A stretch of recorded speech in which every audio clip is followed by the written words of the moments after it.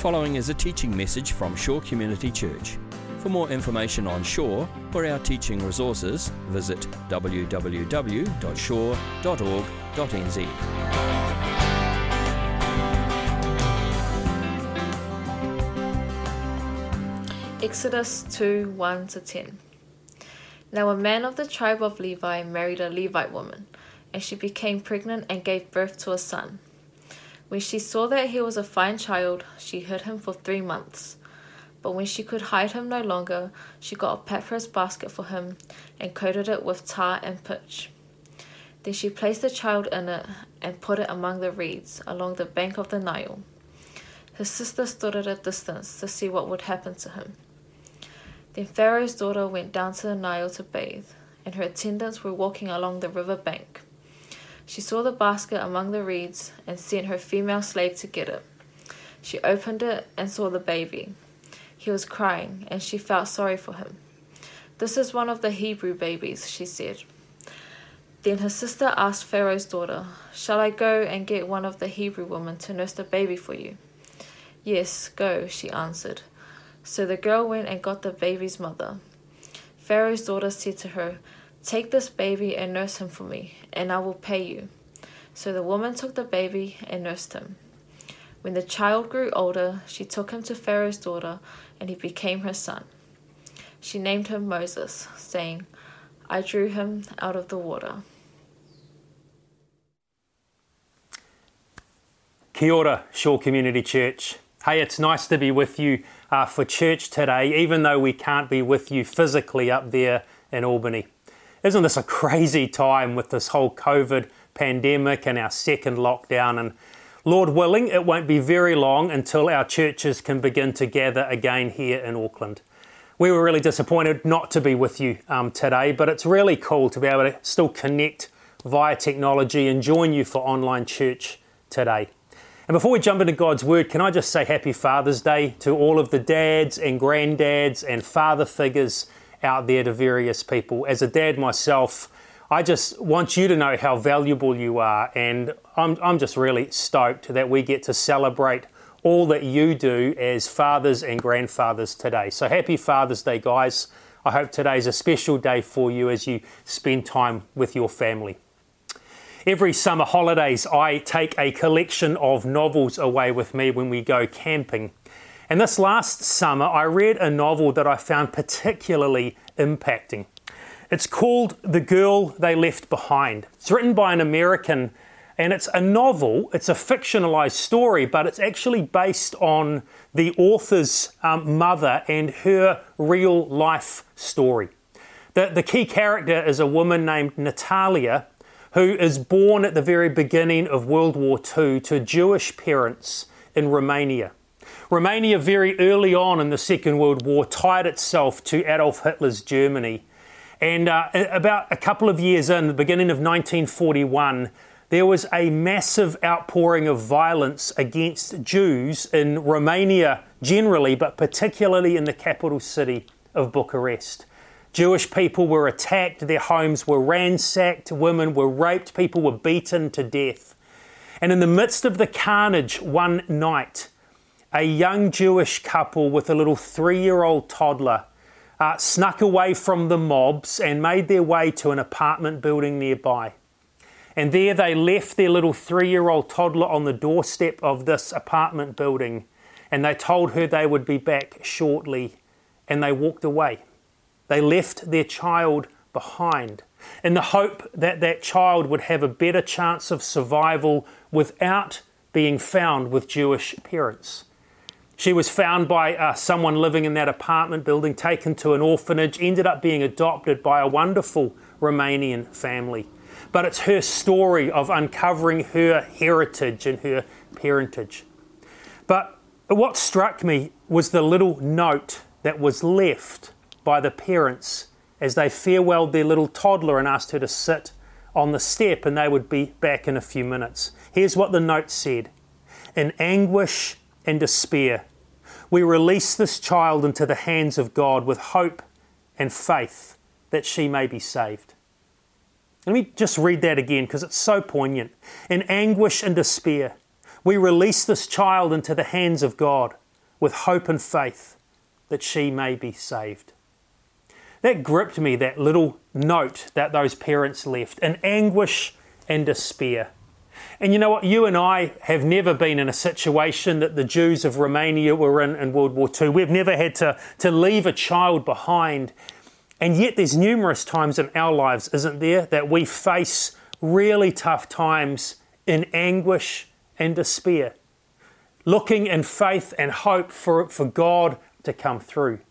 And even just right now in this season we're in our second lockdown with COVID-19, many of you are facing the realities of a harsh business environment in anguish and despair. Some people are facing job losses or the threat of redundancy. Others are facing really tough issues in marriage and relationships, or struggling with health concerns for yourself or someone else that may have nothing to do with COVID. Or even just facing the mental anguish of a second lockdown. Anguish and despair from that little note left by those Romanian parents often sums up how tough life can be, isn't it? Where is God in the midst of our anguish and despair? Well, today I want to come with you to a story that may be quite familiar to many of you, but I think it really speaks to this idea of us looking for the hand of God in the midst of incredibly trying circumstances. I'd like to bring you to the story that I think has already been read for you from Exodus chapter 2, the story of the birth of Moses.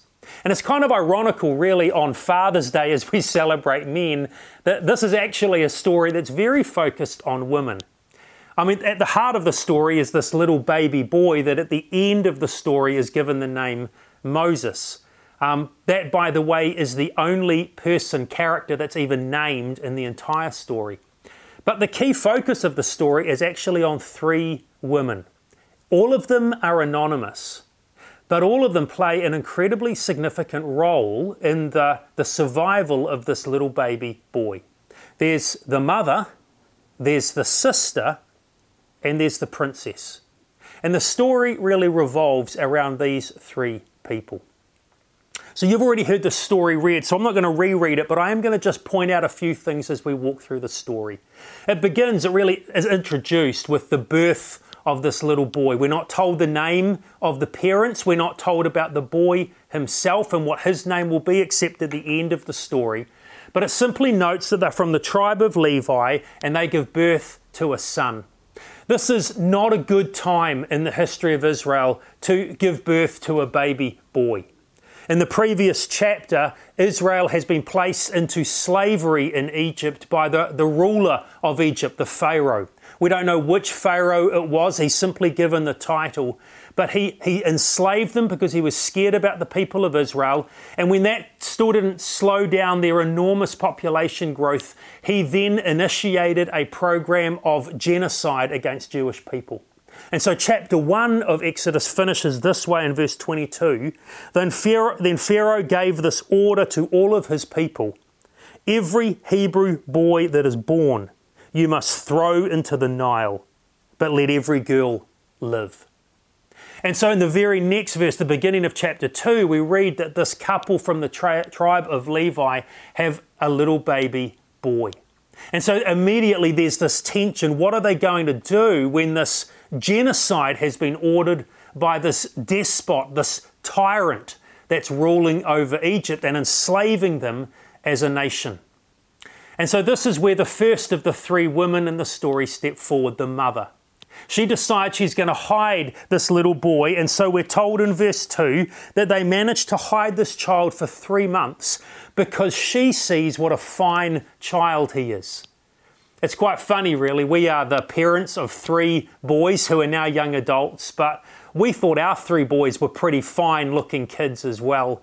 And I think most parents do, don't they? If you're parents, if you've got younger or even older kids, when our own kids are born, even if their face is squashed like a prune and they're red and they've got heaps of hair or no hair, because they're our kids, we just think they're special, don't we?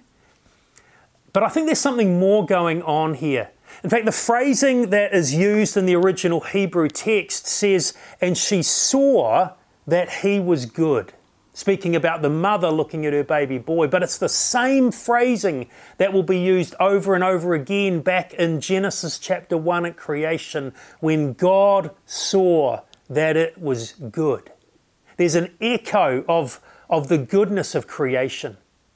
And there's perhaps an idea later in the Bible of what might be going on here. In Hebrews chapter 11, we read this idea that Moses' parents, by faith, hid him for 3 months after he was born, because it says they saw he was no ordinary child.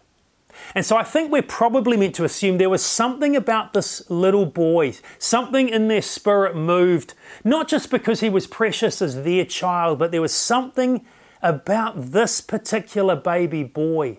They almost had a sense that he had a destiny about him. He was going to do something amazing for God. And so they hide him for 3 months, but after 3 months, their nerves are frayed. They've tried to keep him quiet, but they're dead scared of discovery. And so the mother makes an incredibly heart-wrenching decision. She makes a little ark, a little vessel out of reeds, and she makes it watertight with tar, and then she takes it down to the Nile River, and she places her child into this thing and places it into the reeds. One of my favourite animated movies is the classic Prince of Egypt.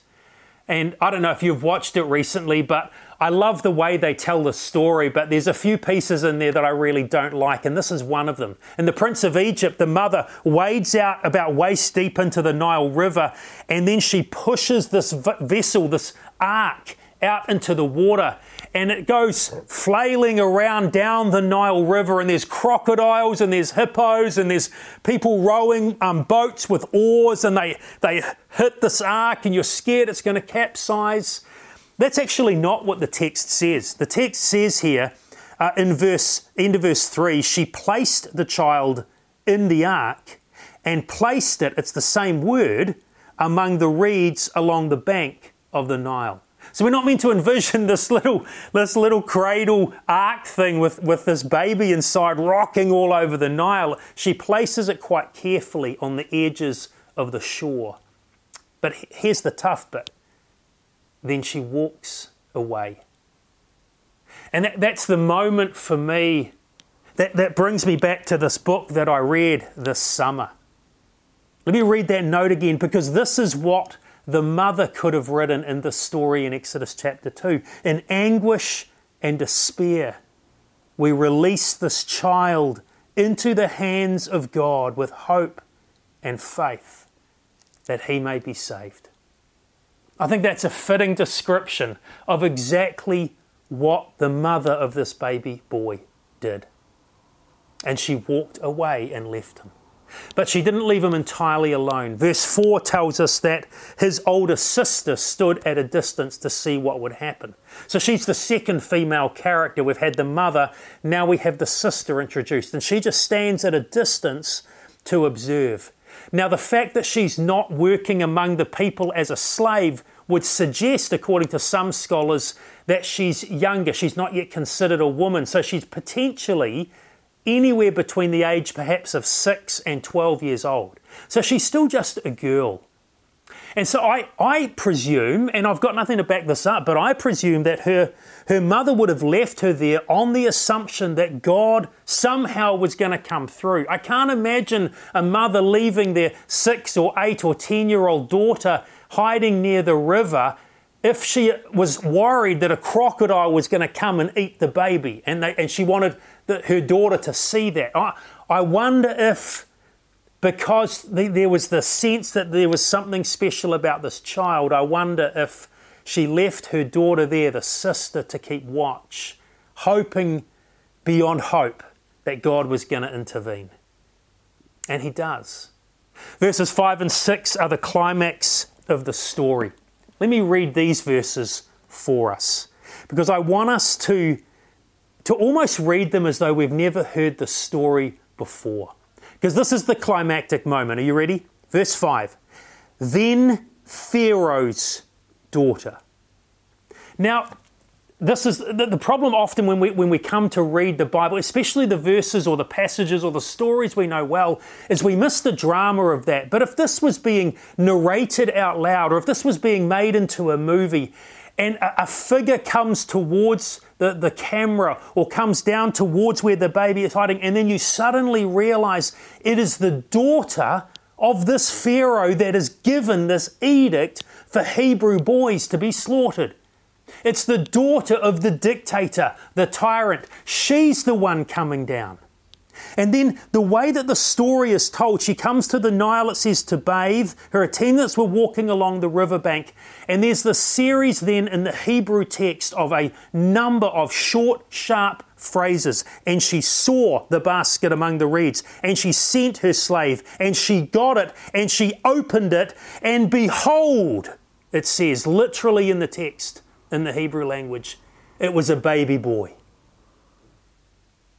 Now just pause for a minute.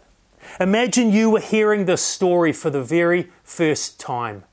Imagine you didn't know what was going to happen next. What would be going through your mind? What are the possibilities here? Is she going to go running back to her dad and let the Pharaoh know she has found one of these cursed Israelite boys down by the river? Or would she just simply call for the guards to come and deal with this piece of trash?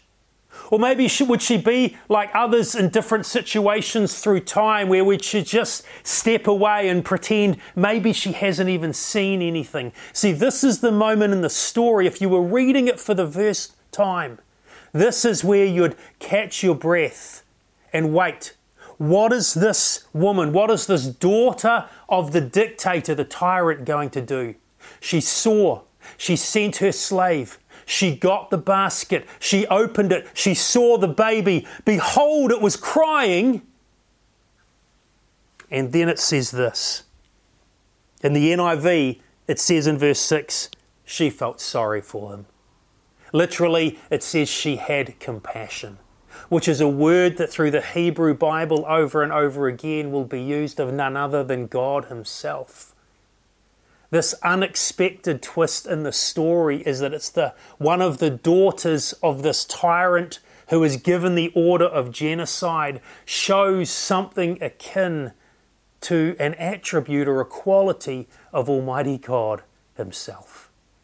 She has compassion on him. She felt sorry for him. And she says to her attendants, this is one of the Israelite boys.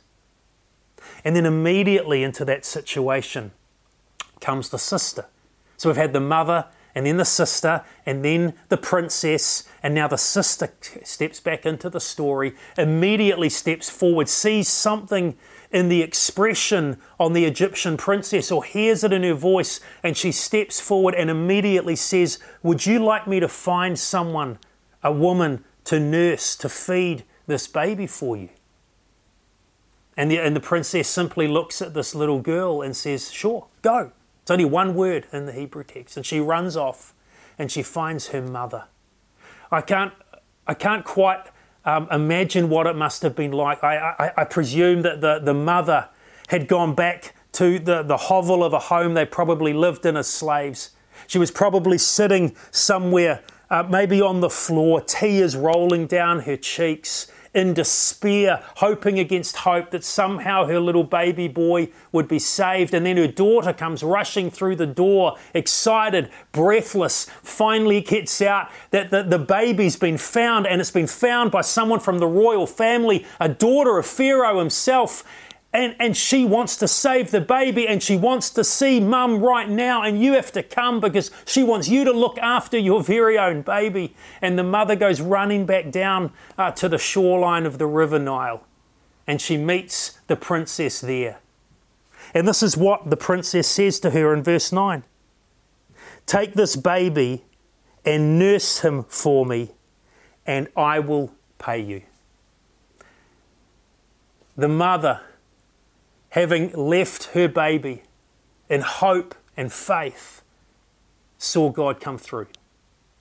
And she takes her baby home, and she probably got to nurse him and care for him for the next few years. Often it would be 3 or 4 before a baby was weaned in the ancient world. And she would have got to sing songs over her baby. She would have got to tell him as a little toddler the story of Abraham and Isaac and Jacob and the God that they followed and worshipped and believed in his promises. She got to instill her faith as much as she could into the life of her little boy. Until the story concludes when it was time for him to go to Pharaoh's daughter, to go live in the palace. The mum took and left her child for a second time, but this time in the knowledge and the certainty that he would be looked after and raised, and he was. He grew up in the palace. He grew up in Pharaoh's court, the very court that he would eventually end up undermining. And Acts tells us in one of the speeches there in Acts 7 that Moses was trained in all of the wisdom of the Egyptians. He got a first-rate education in the court under the very nose of the tyrant who had ordered his death. It's a staggering story of three amazing women who show tremendous courage and resolve and compassion. But more than that, can I suggest today that it's a story that shows the wonder of the God that we serve? See, what's fascinating here is that God is not named in this part of the story of Exodus. We never find a reference to God all the way through here. The only person who is named is Moses. At the very end of the story, the Egyptian princess gives him this name that had both an Egyptian and a Hebrew meaning. There's no mention of God anywhere. But can I suggest for you today that even when God's hand can't be seen, his fingerprints are all over the story? That, I think, is the big idea of this beautiful story. That even when God's hand can't be clearly seen, his fingerprints are all over the story. I mean, you think about the way that God's fingerprints are here. They hide the child for 3 months without being discovered. And if you have ever had a newborn baby in your home, can you imagine how much of a miracle that is, that the baby didn't cry and get discovered for a period of 3 months? Then the mother takes the baby down to the River Nile, could have put it anywhere, but she placed it at just the right place, at just the right time, where it ended up being discovered. And it got discovered by someone from the royal family, probably the one person in the royal family that would have this deep-seated compassion on this baby. And the sister steps forward and just happens to think up exactly the right thing to say at just the right time. And the mother gets to raise her baby that she had given up. It came back to her and she got to raise it for the first few years of its life and instill her faith into her child. And she just happened to be paid for it by the Egyptian court. And then Moses, to be raised and trained in Pharaoh's court in Egypt, the place where foreign princes from all over the known world would send their kids to be trained. And he got to be trained there under the very nose of the man that he would defeat and undermine through the hand of God. You see, God's hand can't be seen in the story, but his fingerprints are all over it, aren't they? It reminds me of a sermon that my dad actually did when I was just a kid. It's probably the one sermon that I can remember from my childhood. But it stood out to me. My father was speaking from the story of Ruth in the Old Testament. And he quoted a beautiful little verse in the book of Ruth, chapter 2.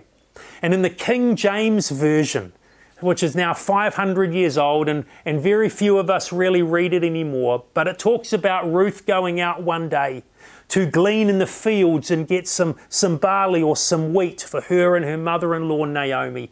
And it says, and this is the King James Version, slightly older rendering, it says, it was her hap to go into the field of a man named Boaz.